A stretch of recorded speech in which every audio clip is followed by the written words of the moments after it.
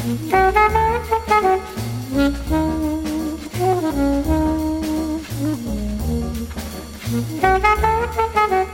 everybody, and welcome to the 67th episode of MTG Fast Finance, the podcast that may have a new perspective on Standard.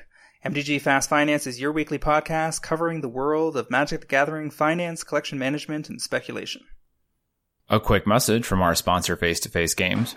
Face2FaceGames.com provides a competitive pricing on Magic singles and sealed product, with shipping to both the US and Canada. Check out Face-to-Face card pricing via MTGprice.com, whether building your deck or stockpiling a spec. I'm your host, James Chilcott, aka at MTG Critic on Twitter. My co-host is Travis Allen, aka at Wizard Bumpin', and we're here to help you guys make and save money playing our favorite game, Magic the Gathering. Good evening, everyone. This is Travis Allen, and I am James' co-host. Glad to be here this week and looking forward to some exciting chatter ahead of the Pro Tour, which starts, I believe, tomorrow. Our show is sponsored by MTGprice.com, the leading MTG finance community. Sign up today, MTGprice.com, the manager collection, track your specs, and read articles by some of the best financial minds in the hobby.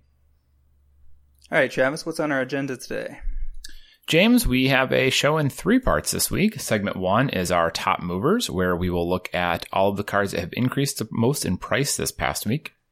Segment 2 is our cards to watch. James and I will share some perspective on cards we think might rise in price in the future. And segment 3, we have our Pro Tour perspective, or some other clever name, where we're going to look at some standard MTGO results, as well as kind of discuss what we think might be in store for the Pro Tour this weekend, and where the value may lie.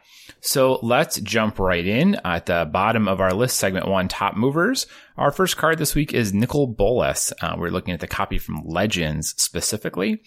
Started the week at around 15 up to around 22. So some movement on this guy. Not too thrilling, about 50%, but definitely a shift. And given that this is a Legends, the Legends edition specifically, even though there are plenty other copies around, if the Legends copies are moving, it means people actually want the Legends copy. They're not just looking for the cheapest copy.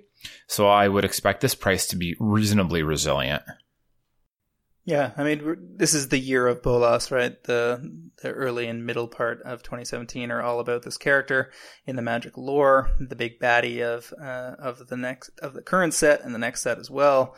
And not a huge surprise that given the amount of hype around the character name, we're seeing a little bit of movement on the original printing. He is a cool looking card, and he's not unplayable either. I mean, you're not going to run him in any real format, but you know, he's a fine commander in EDH. So if you're kind of leaning into that storyline this year, you could do worse for a commander. So the Legends copies are pretty cool too. Although he is noticeably more domicile in the Legends artwork than he is anywhere else. Yeah, I'm not a huge fan of the original art. I think the From the Vault Dragons edition has much more badass art, even though he looks a little bit feral in that artwork. The quality is clearly better. Yeah, I also like that one. What's next on our list, James? So the next 2 are a pair of artifacts that are related to Atraxa, foil copy specifically, and one of them I called just 2 episodes ago, and lo and behold, here it is right at the price we called. The other one is along the same vein. The first is Lux Cannon foils moving from $11 to $18, which is more or less exactly what we said would happen, up $7 or 63%. Lux Cannon destroys or exiles permanents. Exiles based on basically every time it gets 3 counters, you get to exile a permanent is the way it goes down. And in Atraxa, that's pretty fast. Scepter of the Magistrate is pretty similar, but lets you take extra turns every once in a while. And the foils for that moved from $20 to $31. Scepter of the Magistrate was from Mercadian Masks, I believe, and Lux Cannon was from Scars of Mirrodin, both in the 55 to 65% bump range, and potentially with more room to grow as Atraxa stays front and center in the minds of many Commander players. Sure, I could definitely see that Scepter of the Magistrate tick up from there as well. You know, if you're picking up foil copies at 30, it's from Mercadian Masks. Not a card you're likely to see reprinted anytime soon, and if they do, it's probably going to be in a commander set. I don't know if you could get foils, and they won't be old border foils. So, you know, that's a card that 2 years from now we could look back on and see their $80 and not really question it. I mean, let's put it this way. There's probably double or triple the amount of copies of Etherworks Marvel from Kaladesh as there are of Lux Cannon from Scars over Mirrodin, and then maybe 10 10 times more copies than there are of Scepter of the Magistrate, because Mercadian Masks was way back in the early 2000s. Yeah, no kidding. All right, our next cards up, another pair. We've got Plague Belcher and Dread Wanderer. Both of these have been part of the standard Zombies build we've been seeing. It has done reasonably well, both at the Star City Open, and it's been showing up online. Plague Belcher is like a cheap beater with Menace, I believe, and Dread Wanderer is the 1-mana 1/2 that recurs from your graveyard. Both zombies, they both get boosted by Lord of the Accursed. Both part of that same strategy. Jumped from about $2 to like $3.50. So one of those jumps that, you can't really capitalize on, although they do well in your trade binder if you already had them there. Up around $3.50. The deck already has Relentless Dead and Crypt Breaker in it, and those are much more so the choke points for value on the deck. So, typically supporting rares like this, and even if it's a consistent tier 1 deck, aggressive deck in standard, generally can't hold a price of $5. So I think if you have these, I would try and get rid of them. Trading them out at your local store, tomorrow at F&M ahead of the Pro Tour, early next week would probably be ideal. Yeah, exactly. I mean, the thing with this is that if you want to, for a rare to hold above $5, it needs to be ubiquitous in the sense that it is being played in at least 2, if not 3 of the major archetypes. When it's only showing up in the one deck, once everybody that wants to play that deck gets their paws on it, there's not really much price pressure beyond that. People settle into their decks for the season, and the opportunity for the pop is just not there anymore. You need consistent, sustained pressure across multiple formats, similar to what you're seeing with Fatal Push. Pushing $10 is an uncommon. That's driven off many, many different decks across multiple formats wanting the card simultaneously. And everybody realizing that the amount of additional supply is not going to meet demand anytime soon.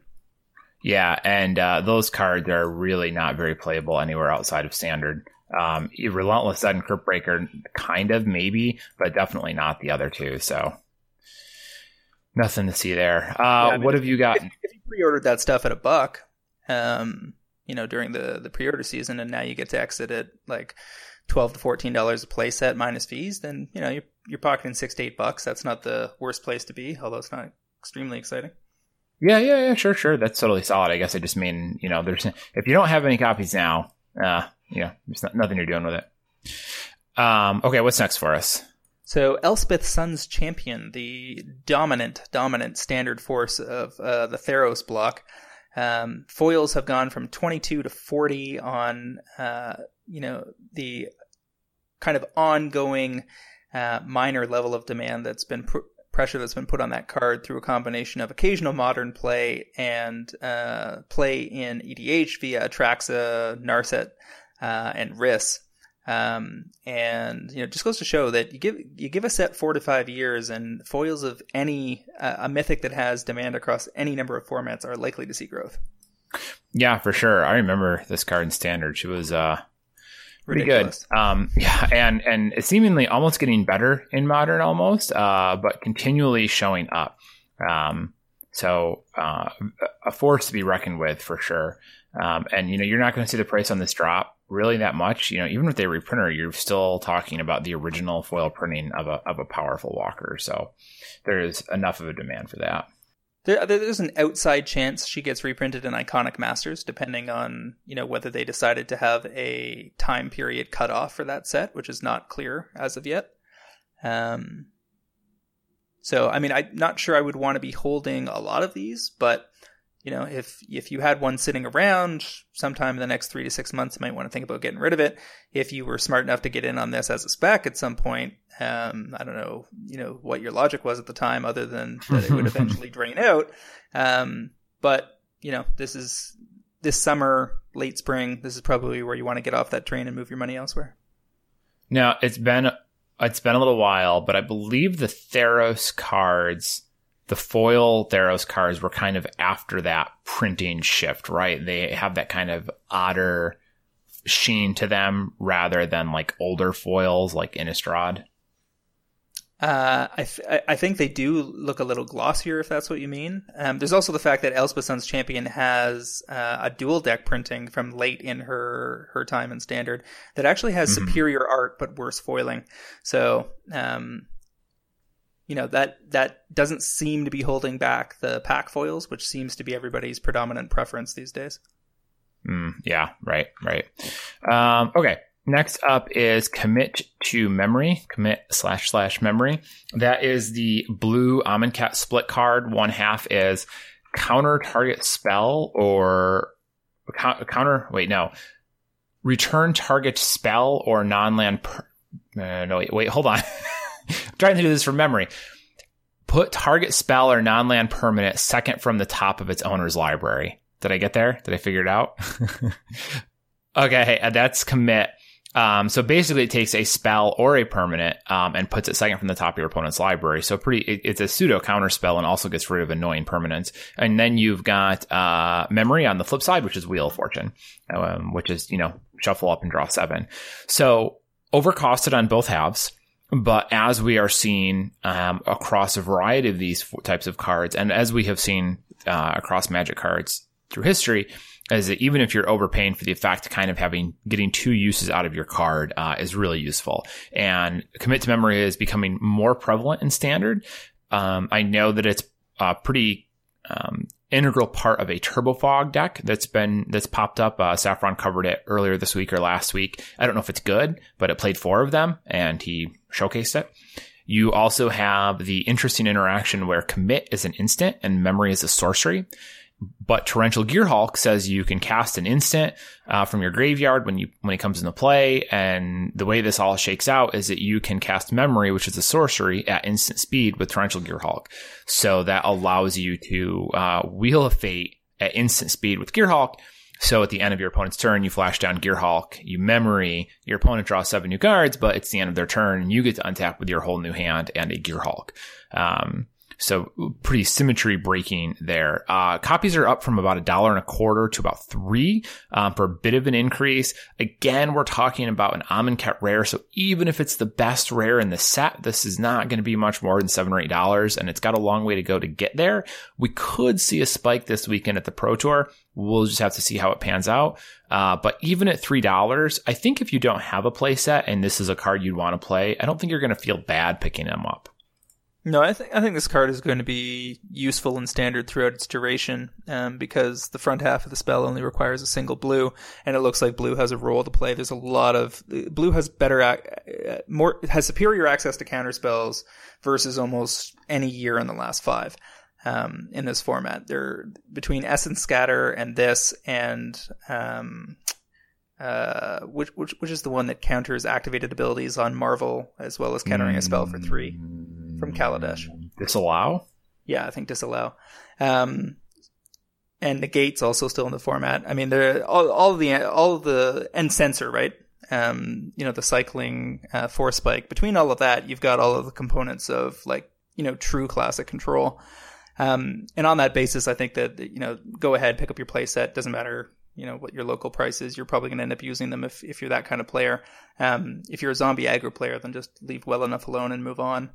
One of the things I think is funny here is that, in shutting down the brain in a jar split card shenanigans, and the stuff with all the expertise cycle, wasn't that supposed to make this all super intuitive? But now you're telling me that we can Torrential Gearhulk back the sorcery side of a split card that has instant sorcery on it? Yeah. Sure. You guys really knocked it out of the park with that ruling, I guess. Fix that right up, did they? I didn't even think it was that complicated, right? It was it's the cheaper half of the card. I think the better argument than complicated in that instance was that it restricted design space because it was going to make some of this additionally broken. So, they cut out some of the confusing and weird things you can do and left us some new ones. Yeah, I suppose that's true. Yeah. All right, so next on the list we have Debt of Loyalty out of Weatherlight. This is a card that, if I'm not mistaken, regenerates a creature for 1 and 2 white, and then you take control of it? I believe so. Regenerate target creature, you gain control of it. Yeah. Yeah. So this sees occasional EDH play, but not at the level that would justify a price spike. I'm going to have to go ahead and guess that somebody made a move on this, noting that it had low supply. Is this a reserve list card? It is. So this is just people going down the list of reserve list stuff then. Yeah, that should answer that. wrap that one up pretty nicely. Yeah. Not a whole lot more to say on that topic then. No, just whatever. It is what it is. $2.50 to $9. If you got some sitting around in a bulk box, go ahead and try to sell them and let me know if you actually move a copy. Yeah. I mean, it is not a terrible card in all honesty. Like, it's amusing to follow up. Like, if you cast a Wrath and then you Debt of Loyalty something in response, so, you wipe the board, but you get the best creature. It's not terrible, playable. Next up is Dusk Urchins from Shadowmoor. Started the week at $1 up to $7, although that price is still kind of in flux at the moment, so we'll see what it lands at. That is a 3-mana 4/3 from Shadowmoor. Whenever it attacks or blocks, you put a -1/-1 counter on it, and when it dies, you draw a card for each -1/-1 counter. So the idea here is that in Hapatra, you attack with this, put the 1-mana -1/-1 counter on it, and then that triggers your Hapatra, which allows you to create a snake token because you put a -1/-1 counter on a creature. Plus, it can trigger all sorts of other effects that you've got floating around too. Like there's Crumbling Ashes, Blowfly Infestation, Flourishing Defenses, like all of these different effects.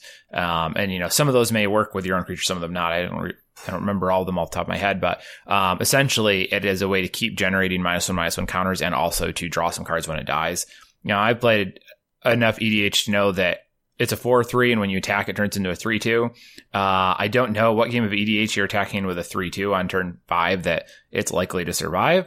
So you really only get to do it once. So I don't love this. I think we do see it drain back closer. It's not going to be $1, but like $2 or $3. So, I mean, if you had any, I would be dumping them onto TCG or wherever as fast as I possibly could. So I think that I agree with you that the impact of this card in a high-powered game of Commander is probably pretty low. But given that there's no way to resupply the card, and I don't think people have random playsets sitting around, I think that the fact that Hapatra is a cool deck, but kind of desperate for synergy. Like, it's really only Amonkhet and the Eventide. I mean, the Shadowmoor cards that focused on -1/-1 counters. So they're really the pool of available options is not that deep, and I think it makes the deck every time for now. If we get more -1/-1 counters, an Hour of Devastation, and more, a few years down the road or something, then, this may not make the cut, or people may just figure out that it's, one of the bottom 5 cards and can be swapped out with some non-synergistic card for greater effect. But I could see this holding $5-6 pretty easily, just based on Hapatra seeming to be making quicker inroads than I think many people expected. Maybe. I'm not going to completely write it off, but it just seems, I don't know. I look at that card and I'm like, yeah, if I'm a Hapatra player, I can sit there and daydream a pretty awesome scenario where this does a lot of work. But realistically, I think you're going to attack with it once, get one trigger, and then it's going to die. How do you feel about the next one on the list? Better. So, the last card on our list is Flourishing Defenses. This is a 5-mana enchantment, from Shadowmoor. It says whenever a -1/-1 counter is placed on a creature, you get a 1/1 green elf warrior. So very similar to, essentially very similar to Hapatra. Actually, this is the same effect. Whenever you put a -1/-1 counter on a creature, basically the same thing. Snake versus elf. So it's a backup Hapatra, essentially, except it's an enchantment. So good card type. A little pricey, but not awful in terms of mana cost. It went from $0.25 to $3, so it sees a humongous gain. But I'm pretty sure the only people that are making out well on this one are people who own stores that have these set aside for buy lists or what have you. Because even if you were listen to Jim on Cast this week or last week, and you bought a stack of these at 25 cents, like, or what are you going to put one in an envelope for $3 on TCG Player after, after stamp, your stamp alone is 50 cents and you have the envelope. And then, basically you're making like about $2 per envelope that you send out. And it's probably taking you like a good 2 or 3 minutes per card. So, you're making money, but not real money. Yeah, it is. Even if you get to $1 a minute, which is $60 an hour, which is a higher hourly rate, I'm sure, than most of our listeners, that still sounds like a pretty miserable to do more than like 20 cards. You really just hope someone buys all of them at once, or at least even if it's not one order, that you do like 20 separate orders in one day, so you can just jam through them all kind of in a line instead of having to do one or two every single day. I don't know. Go ahead. We've been shitting on these like $1 to $4 specs for a while now. I guess we should at this point remember to mention that buy lists are a thing. If the buy list gets high enough on one of these, and then that's your route. Like when I'm talking about standard cards, I don't like to talk about buy lists because buy lists for standard cards tend to be pretty bad unless they're extremely hot. And they also move really fast. Yeah, and they shift a lot, and there's also standard is a fickle beast, right? Like the Pro Tour does not necessarily define the format because the pros pick the deck that they think is best against other pros, and B, the Pro Tour includes multiple rounds of draft that interfere with the flow of the best standard decks actually getting to the top tables. The guys in the top 8 are not necessarily the best standard players, although they probably did well. It doesn't mean they were the most exciting standard decks. And all of that adds up to, the Pro Tour sending a bunch of false signals into the marketplace. And it's tough to go in on a dollar card and get out in time unless your deck really owned the weekend out of nowhere. But something like Flourishing Defenses, which is very unlikely to see a reprint anytime soon, if you can get in at 25 cents and then just sit on them for a while, and eventually the buy list gets up into the $2-3 range and you can get 100% store credit or whatever, for the value, then, that's a fine play, especially if you're sending it in with a whole bunch of other stuff that you're buy listing. Yeah, I mean, I agree that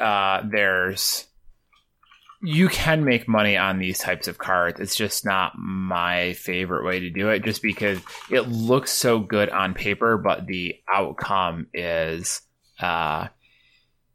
it's lackluster it's because always going to look better on paper, basically. It doesn't account for opportunity cost to say that this is up 1,100%. That's the bottom line.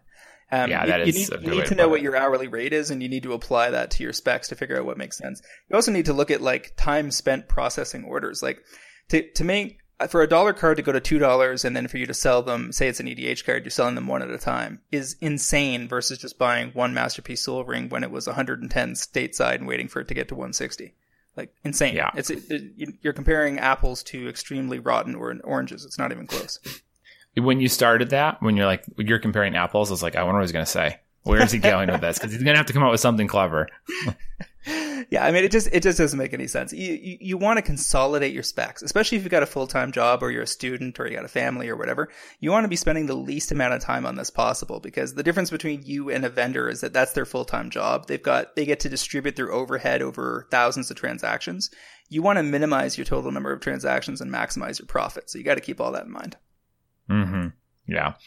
Okay, let's go into our second segment of the week. We are looking at our cards, our picks. What do we like? James, what do you like? I've been poking people all month trying to make clear my opinion on where speculation is at in 2017, and it's all about the EDH. We talked about Atraxa a couple of weeks ago. Then I was talking about Breya, which is now bought out and closer to $20 than the $4 I told you guys to get in on. I hope you guys pick up some copies. I'm very much looking forward to processing the 60 or 80 I have lying around waiting to be resold and slowly bleeding them back out into the marketplace. This week I went pretty deep already on Alesha, Who Smiles at Death. This is the medium to high interest commander with an aggro combo angle from Fate Reforged, a set that is not deep enough in excellent cards for anybody to go popping trying to find foils of this card. So now that the inventory has fully drained out of the market, I think you're going to have trouble tracking this down. But in your local store, there may be a copy or two that you might want to pick up at a price that they haven't bothered to update yet. And there are some online vendors that I didn't bother to target that still have some lying around. Also, Europe and Japan still have this card at a reasonable price point. So if you want to play it, go ahead and get one. And if you want to speculate on it, I wouldn't hesitate. My buy-in price was somewhere around $4.25 on average, but I think anywhere up to say $5 or $6 is fine, because I suspect that you're going to get out on this at $15 once people realize that one of the better commanders just no longer exists. Okay, and now you were talking about foils though, right? Yes, foils. Okay, just making sure because I didn't catch that. Yeah, I have a buddy who plays this deck, and it is very combo-licious. You can do all sorts of that type of stuff with it.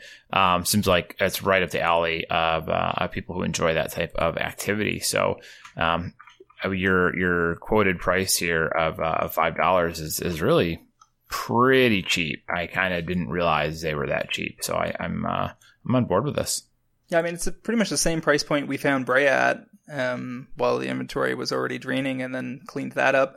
Alicia had even fewer copies lying around, and I think just because I suspect that this is like ties into this whole concept of attrition I keep coming back to, which is that there's probably lots of Alicia foils sitting around, but they're sitting around in people's kind of like forgotten binders. And you got that under the bed and in the closet problem where, because the card was never a big deal in Standard, it's sitting around in people's like bulk bins and draft cast-offs and stuff like that, and people aren't even going to realize it's a $20 card till they pull it out at a very slow pace over the next 3 to 5 years. For sure, people are not going to know how much that thing is, and it's also not a card that I can see any reasonable place where it might be printed anytime in the near future, right? It's super story specific, and it's in 3 colors. Yeah, that is a tough one to ship for sure. Commander product maybe is like it. Well, we know it's not this year's Commander product because these are all monocolored decks this year. So at minimum, you've got 1.5 years to sell through this card. Yeah, you got a while. Okay, my first pick this week is it's a little spicy. Bleeds into the Pro Tour. I picked up today about 80 copies of New Perspectives. This is the 6 mana blue enchantment that when it comes into play, you draw 3 cards. And if you have 7 cards in hand, you get the cycle for free. This is part of a standard combo deck that's been making the rounds. We know, people noticed the combo, not right away. It took a little while to get there. Saffron talked about that deck this week. It popped up. And he did reasonably well with it, I think. Somebody else wrote about it too earlier this week, although I forget who it was. I think, maybe it was a daily deck tech over in Channel Fireball. We also know that it was popping up over in Japan, associated with Mikaharo Mahara or something like that. Mahara. I don't remember how to pronounce his name. But he is a Japanese player known for playing combo decks in Modern. And really interesting decks and doing very well. It's a cool card. It does have the possibility of being a standard combo deck, kind of to replace the one we just lost. When you look at the list, it's nothing but common and uncommon cyclers, basically, and then New Perspectives and Shadow the Grave. And New Perspectives B is kind of like the cornerstone of the deck. I like it the most. That's the one you're going to play the most of. All the other pieces can kind of probably shift a little bit, but, I got in at like 65 cents. So I don't love these at really more than 75 cents. And that's already kind of pushing it. Your goal here, I think, is hoping that it does well on camera and copies jump to like $3 or $4, and then you can sell a playset, which is a big difference between selling, this is another card that can go from like 40, 50 cents to, $4 or $5 and have that humongous percentage increase. But unlike Flourishing Defenses where you're selling one at a time, here you get to sell a playset. So my goal here is that these hit $4 or $5 and I get to put, I spent $3.50 to put these in an envelope total with the cost of the card for me, and I'm selling it for $16 or $20. So that's my out here. If we don't get there this weekend, I guess I just sit on them and hope that something happens. It probably won't if I don't hit it this weekend and whatever. So it's just a gamble. I'm not totally, basically, if you can get them at 30 to 50 cents, I think it's a pretty decent shot. 50 to 75, I don't love it, but if you have information I don't have, actually, let me rephrase that. 50 to 75, a little more risky, and above 75, I'm not bothering. So here's the thing that gives me pause on all these combo cards in Standard. What is your perspective? So the first thing is that Etherworks Marvel has been a feasible card since last fall. Tons of us in the MTG Finance community have said, what the hell? It's a $3 card. Buy as many as you can carry away in a truck. because this thing has to hit again. And here we are heading into the Pro Tour, and the Marvel decks are yet again looking like they're going to set up shop as the potential turn 4 kill. And yet the card is barely moving. I mean, Star City has Marvel at like $8, but you can still get copies in the $5 range. And yes, it's a fall set mythic versus, say, a spring set rare. But what really like gave me pause was when my Relentless Dead copies flew off the shelves this week at $15 that I got in on at $4.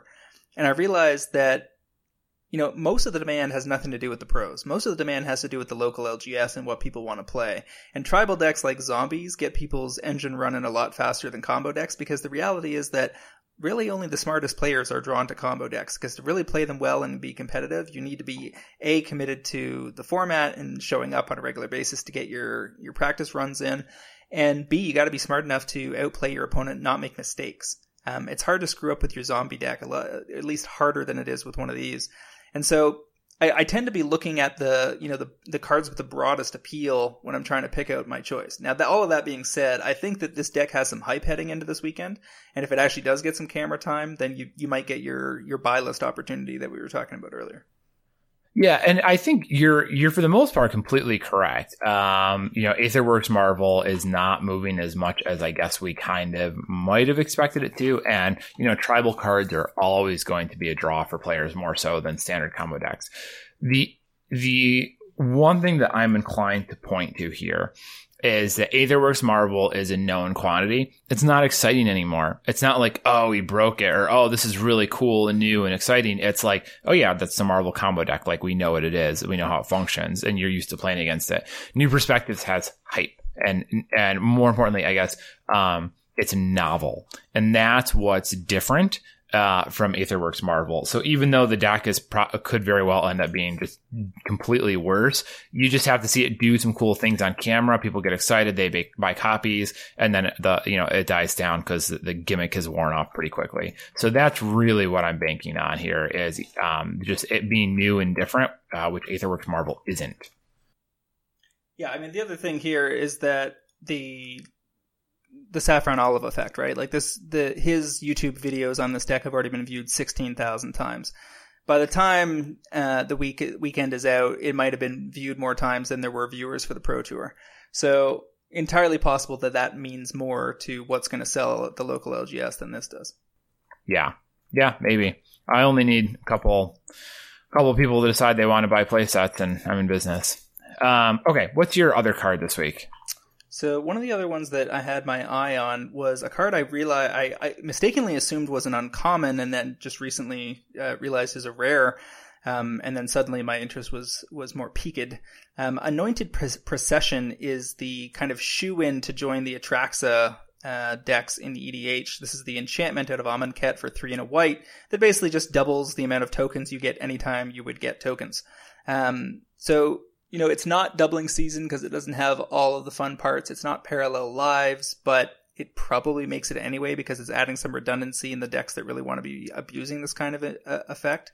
Now, as a foil rare that's already at $6 when the non-foils are available at around $3, you've got the full 100% markup. I'm not sure that the foils or the non-foils can hold those price points. I would expect these rares to get lower.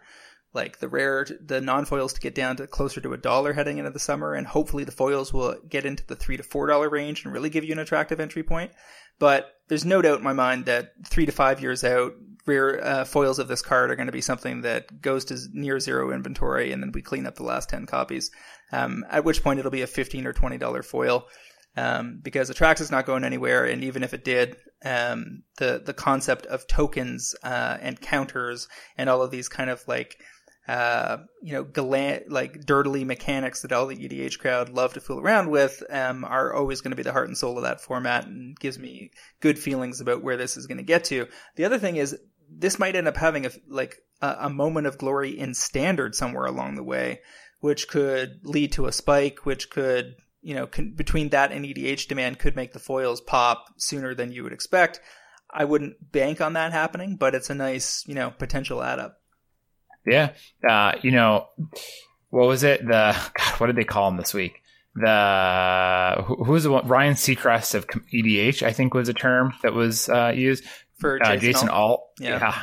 I remember someone was arguing on Twitter about cards of spec on blah, blah, blah. And he's like, you guys realize they printed a white doubling season, right? Just kind of like whatever you're talking about doesn't matter in the face of this card, basically. So, I mean, and he's completely right. It is exactly that effect. Every deck with doubling season that's white wants this. Every deck that isn't green, but it is white probably won't, might be interested in this. It's very powerful. It's very effective. And in a couple of years, you're going to look back and be like, damn, I don't remember it being so, when did it get that cheap? I can't believe it was ever that cheap. So I think that this is a perfectly serviceable long-term hold. Those are the best types of cards. It's such a good lock on a foil. I have stuff like New Perspectives, which is fun and exciting and it's quick and who knows. But, every week that I am not digging into my spec box to pull out something that kind of has risen over time and spiked is like kind of feels bad. Like I really just want every week to be digging into my box and pulling out something that I bought 3 years ago. And this is that type of card. Yeah, exactly. All right, so what's next on your list? This week I have one, which is a bit of a good luck, guys. It's Fyndhorn Elves, and I'm talking specifically about the FTV20 copy. So Fyndhorn Elves is the Llanowar Elf variant, copy, clone, whatever you want to call it. Popular in Cube and those types of places, Pauper as well, I guess, for the 8 people on the planet who play that in paper. But it was printed in FTV20. It's the only foil printing and the only one with art that does not look like a terrible comic book. And I wouldn't have thought anything about it. And then Doug Johnson, who's over in Brainstorm Brewery, was picking some stuff and is like, hey, I just was putting this in my inventory and realized how low stock it was. So I poked around and he's completely right. There's very few out there. At this point, I think TCG Player has basically been bought out, but you might be able to find copies at your local stores and those types of places in the $2 to $3 range. This is a perfectly fine pickup, because I think like $7, $8, $9 is probably a pretty fair price for this, being that it's the only foil printing of this card. If you can get them at 2 or 3, I'd grab them, dump them quick. This could get reprinted. It's not on the reserve list or anything. So a fine turnaround right now, but not a card that I would want to be camping on forever, because they will put it in a supplementary product, even possibly Iconic Masters, and eventually. I have to assume that the iconic elf in Iconic Masters is Llanowar Elves. It's weird that that wasn't the choice in FTV20, but FTV20 was warped significantly by the presence of Jace the Mind Sculptor, which made them dance through all sorts of hoops to try to balance the EV of the set and make it not like the most ridiculously overpriced limited edition product of all time. And so if I remember correctly, what they ended up doing was saying like they wanted to include one card from each of the years of Magic. And yes, and yeah. But then each year a card that won the Pro Tour, right?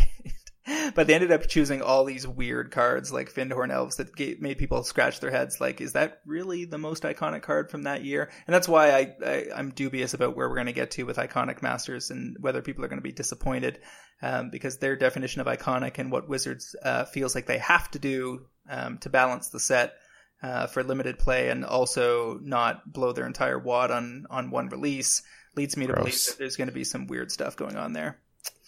So I like this. I had no idea that the supply was so low on this. Even over in Europe, there's not very many copies sitting around. Nobody knew. Under $5. I popped, I had 12 or 14 FTV20 sets that never went anywhere, and I ended up cracking them just to get the Jaces and flip those out on Puka Trade for major bonuses.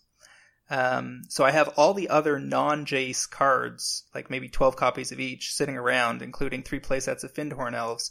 So now that I know that there are none, I guess that I should take photos of those and put them up for sale. Yeah, I would. So there you go. What's your second card this week? Third card. Yeah, so one of the rares that I do like, that I think has the nice mix of it might get there in standard, and even if it doesn't, it's an excellent long-term hold, is Liliana's Mastery, a card that I think is being overlooked from a finance perspective. Because of just how deep the zombie tribe goes and how committed the players are. I think that, if we're talking about tribes that people are pretty excited about, you got elves, zombies, goblins, angels, and not a whole lot else that far up the chain. And the fact that this puts 2 3/3 zombies in play for 5 and then buffs all the rest of your zombies makes this an automatic include in zombie casual and EDH decks from now until eternity.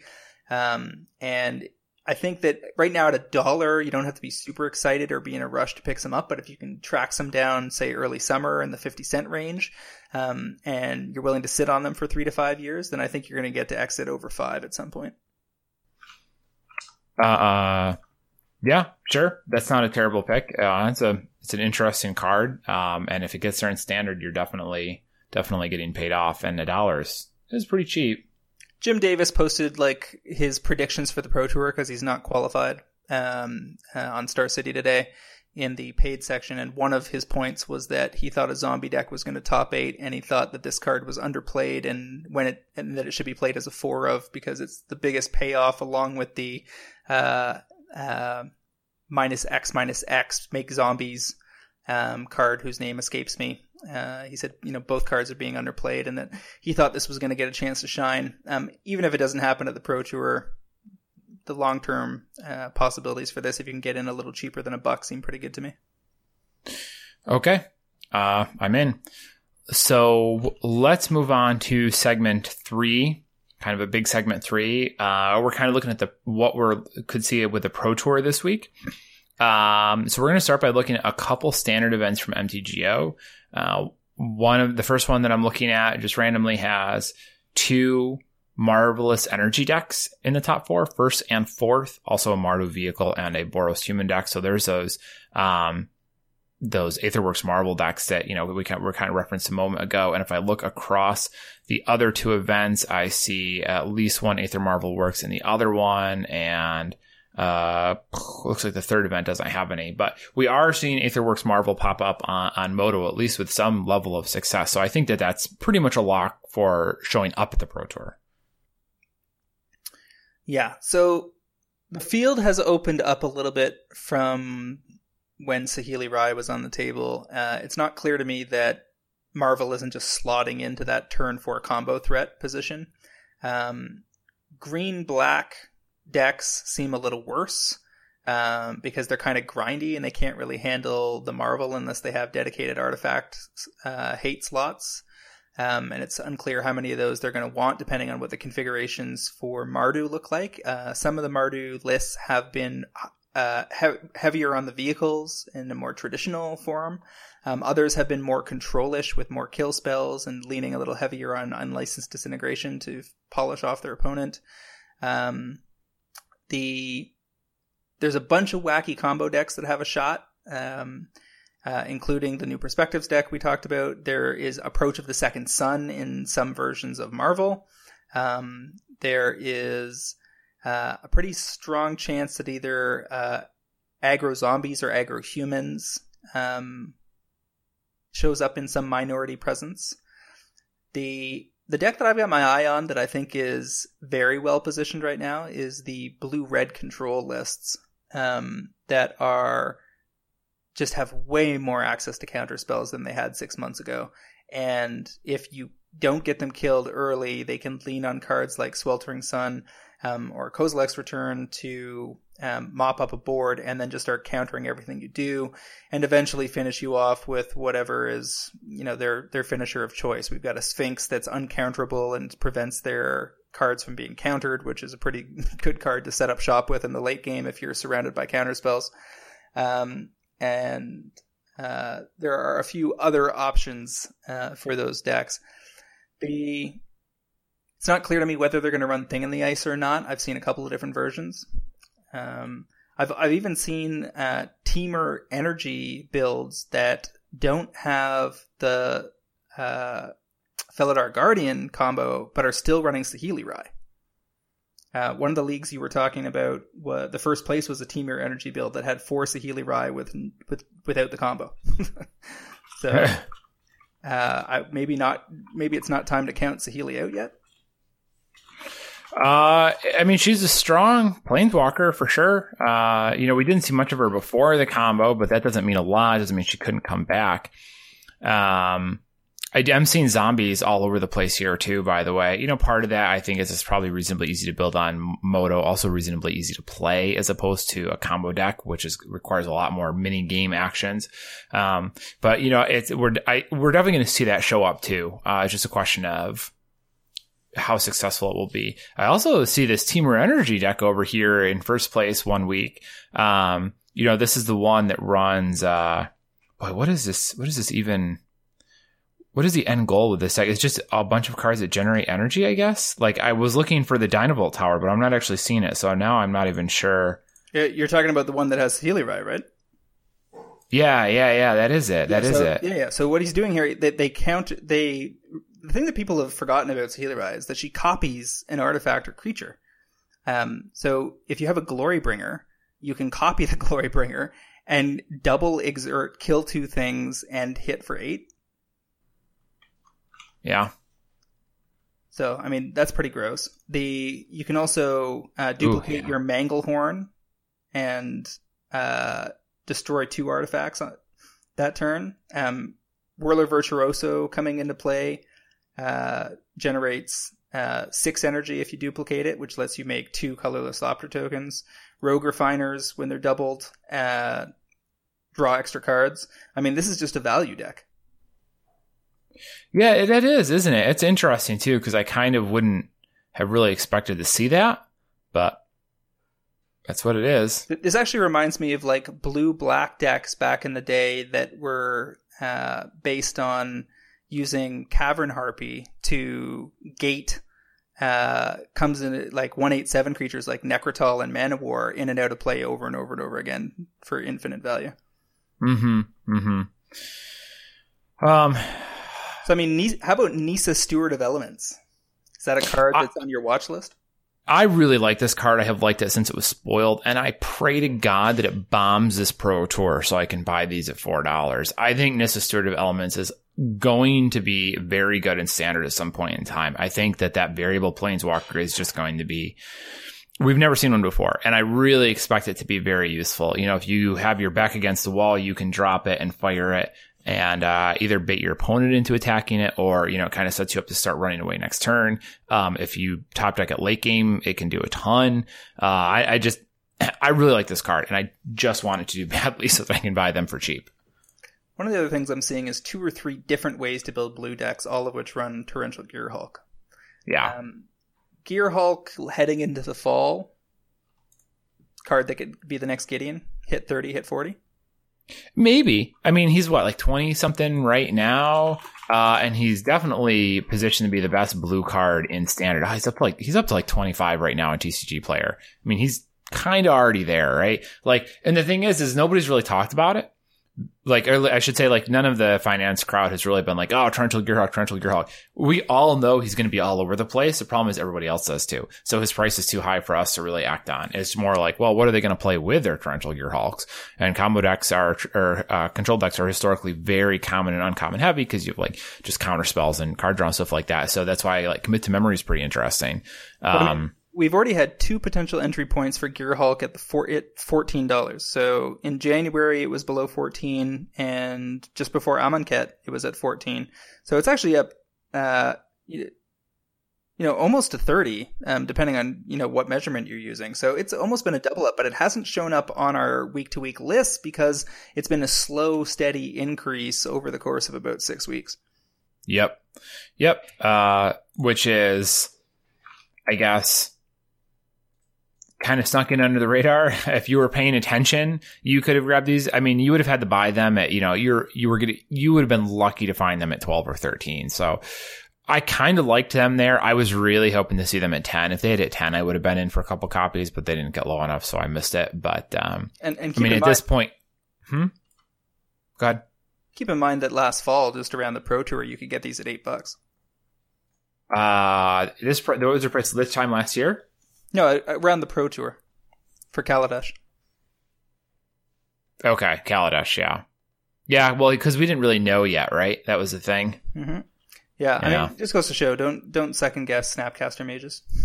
Yeah, right. They're still good. Are there any other decks that you're kind of keeping an eye out for?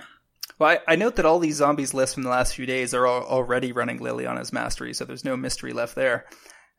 Looks like everybody's come to the conclusion that that's the place to be. It's probably worth pointing out that things like Dynavolt Tower as like a 2 of rare in that deck that doesn't appear anywhere else, that's not something you want to bet on. Even if that deck won the Pro Tour, that's not a card I would want to be holding necessarily. Right, yep, I agree there. A card like Torrential Gearhulk or Traverse the Ulvenwald, something that's going to show up in a whole bunch of different decks, and therefore is less sensitive to shifts in the meta, that's where you want to be. Yeah, for sure. And on that note, Sphinx of the Final Word has apparently been kind of slipping in inventory a little bit. People have been scoring copies of those. I guess it jumped on Moto too. I'm not going to tell you that it is impossible for that card to jump in price. I mean, it's a mythic from Oath of the Gatewatch, so it is possible, but we have no reason at this point to expect it to happen, right? Like, I don't see a deck that plays more than 1 or 2 of them, and you don't spec on an old mythic, like a soon to rotate standard mythic, under that plan. So maybe there's some deck that we just don't know about that's just going to like somehow shovel these into play, and it's going to be really good, and it will kind of justify being worth a $2 purchase. But at this point, we have no reason to believe that. So if you know more than we do, I guess. Well, I mean, if you got in at 1 to 2 and you're selling this week at 6 to 8, power to you. Fantastic work. Although I think that you got lucky more than you got smart. Yes, for sure. Because the thing is that it's only played as a 1 of. I haven't even seen any lists with 2 of them. And the card is rotating, like you said. And control decks are going to be less popular in general across the country and across the world than the control decks are. The control decks are less popular than the aggro decks are. You're still going to see a ton of Mardu vehicles at your local shop. You're going to see a whole bunch of black-green. You're going to see aggro humans, tons of zombies, and significantly less of anything that's running the Sphinx. If it was a 4 of, totally different story. A 4 of Mythic can come out of nowhere and hit $20. And if it was a 2 or 3, then that's a slam dunk. But I just don't see that being the future for that card. Me neither. So looks like I'm looking through some of the comments. I know that you asked people what they thought might be coming into the Pro Tour. Hazoret and Ronus, what do you think about those guys? I think that we're going to see them go down before they have a chance to go up. There doesn't seem to be any deck that's leaning heavily enough on them. Ronus has shown up in standard and modern lists, but often as a 1 of, never more than a 2 of. The legendary status just really hurts the card's potential to pop.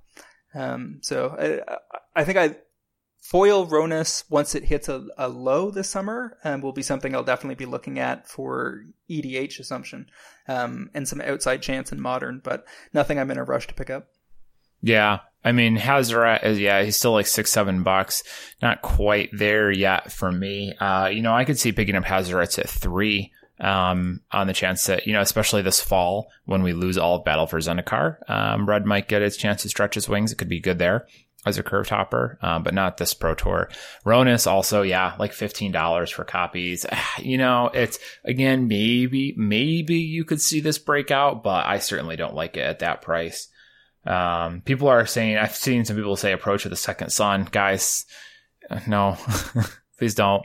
You have very, very, very few decks are going to run Approach of the Second Sun as a 4 of. So just, it's not really worth it. Aetherworks Marvel is a common pick I'm seeing. It's Memory, New Perspectives, stuff like that. On a whim, I bought 12 copies of Approach of the Second Sun because I thought it was undervalued at 75 cents or whatever. I got them, the playsets. I think the playsets were $3. So 75 cents. On the premise that if it ended up being the Aetherworks Marvel deck of choice, then it would get there. But the thing is, there's 2 or 3 different ways to build Marvel, and I don't think we're going to come to a conclusion as to which one's the best one unless it becomes a dominant force at the Pro Tour, and at which point it's Marvel that you really want to be in on at the $3 price point, because it'll get its chance at the $10 to $12 price point if there are multiple ways to build it and they're all doing well. At which point, I think you just go ahead and get out, right? Like, you want to get out. If you can get in on Marvel somewhere near 3 and out over 10, then that's just slam dunk. Do it and move on. Man, you are on that 75 cent to $3 plan, selling 1 or 2 copies at a time. Yeah, I don't think I'm not saying that the knee-jerk purchase of Approach the Second Sun was intelligent. That's like a late night eBay for funsies kind of purchase. No, well, if I'm serious, then I'm at like and there's a card at that price point that I want. I'm talking about 60, 80, 100 copies. So 12 for me is the equivalent of like one copy for somebody else. I'll spread them around some decks or, trade them out, or they'll just sit there and rot in my like crappy spec box that's full of silly things like that. Well, I want to highlight, just so our listeners don't think I'm picking on you, that, I can laugh at you for that, but I'm sure all of us could sit here and go on for hours about what's in our spec boxes that is shameful in retrospect. Yeah, I mean, do as or we, at the very least, do as we say, not as we do, clearly. Yeah, right. I mean, there's all sorts of silly little things. I'm going to do an article actually later this year, pull out all my worst specs from the last 5 years, and we can have an excellent laugh over that. Well, I just got 160 copies of the Kaladesh Nissa. So here's hoping that she does not end up in that category, but because that would be quite. I think I could take the crown of worst spec given like buy-in and quantities purchased if that completely nosedives. Yeah, we'll see. I mean, you have to be, given your volume, you've got a good chance at it. But I did buy 15 Sarkin Dragon Speaker at like $15 at some point during 15. Yeah. So I was like, it's the whole block's about dragons. I mean, obviously he's going to be good. We're all responsible for some of that. Yeah. I mean, all right. Is there anything else you want to cover before we take off for the week here?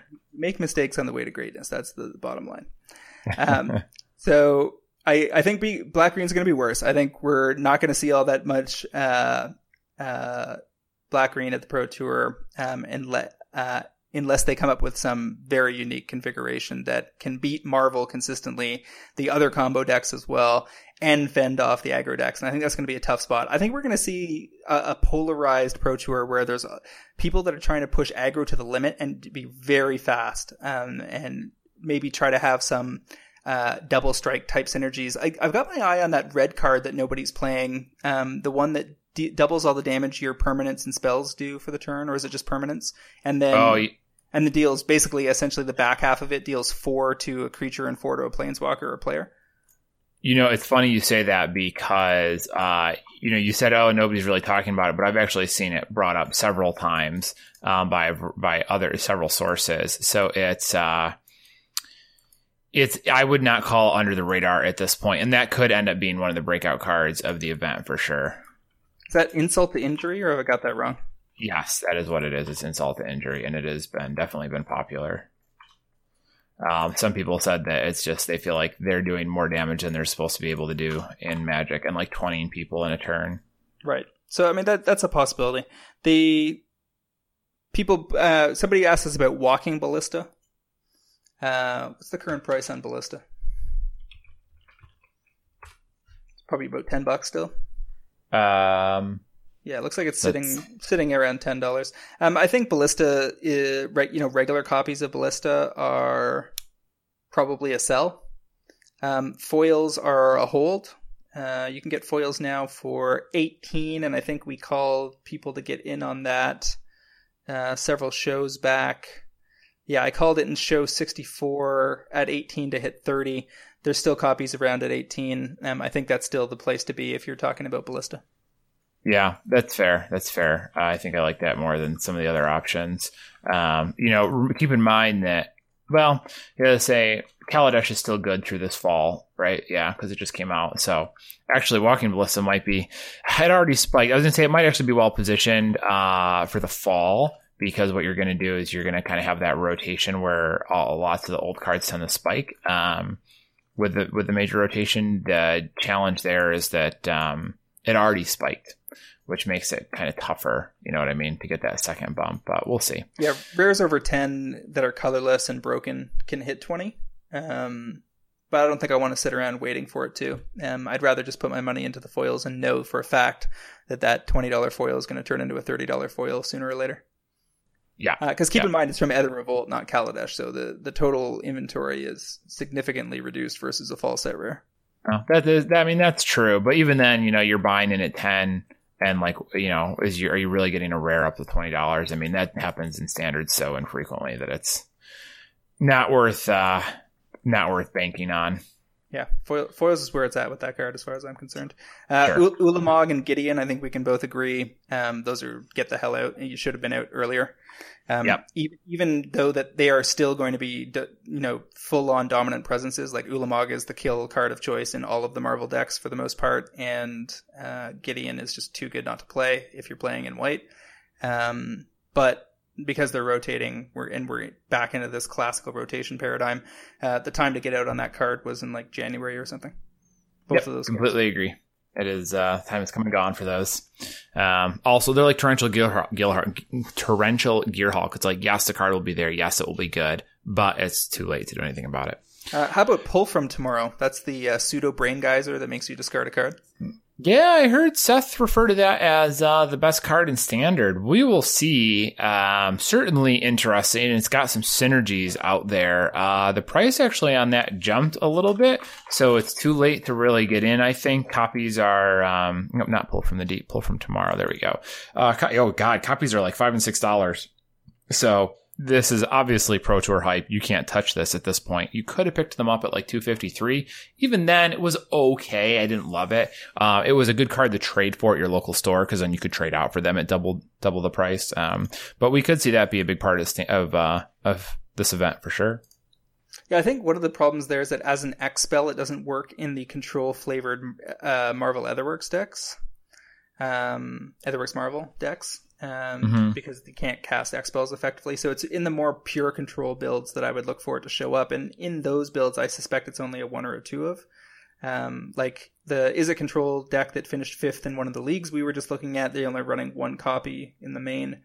So not particularly exciting. It's in my mind in those decks, it's still all about Torrential Gearhulk's potential to hit 30, but your opportunity there is already passed. So I think what you really want is control decks to do badly this week so that Gearhulk gets back down under 20 and gives you another chance to get in. Yeah, I would be in for that. I would totally be in for that. Okay, let's wrap it up. I want to go eat dinner. So James, where can our listeners find you? You guys can find me on Twitter at MTGCritic, as well as via my weekly articles on MTGprice.com. And what about you, Travis? I am on Twitter at WizardBumpin, BUMPIN. I am on Cartel Aristocrats every Monday. I write for MTG Price every Monday. And if you like playing Magic and you want to find events in your area, check out Scry.land. We have a new table view with more features to come. If you like playing Magic, check out Scry.land. I'd also like to remind our listeners to check out the MTGPrice.com Pro Trader service. For just $4.99 a month or $49.99 per year, you can get early access to this podcast, fantastic articles by the best MTG finance minds in the business, and a sweet set of online collection management and buy list tools that will drive better returns and save you money playing Magic the Gathering. Well, I really enjoyed our time together here, James, and I will see you next week. Thank you, Travis. We'll see all of you next week on another episode of MTG Fast Finance after the Pro Tour.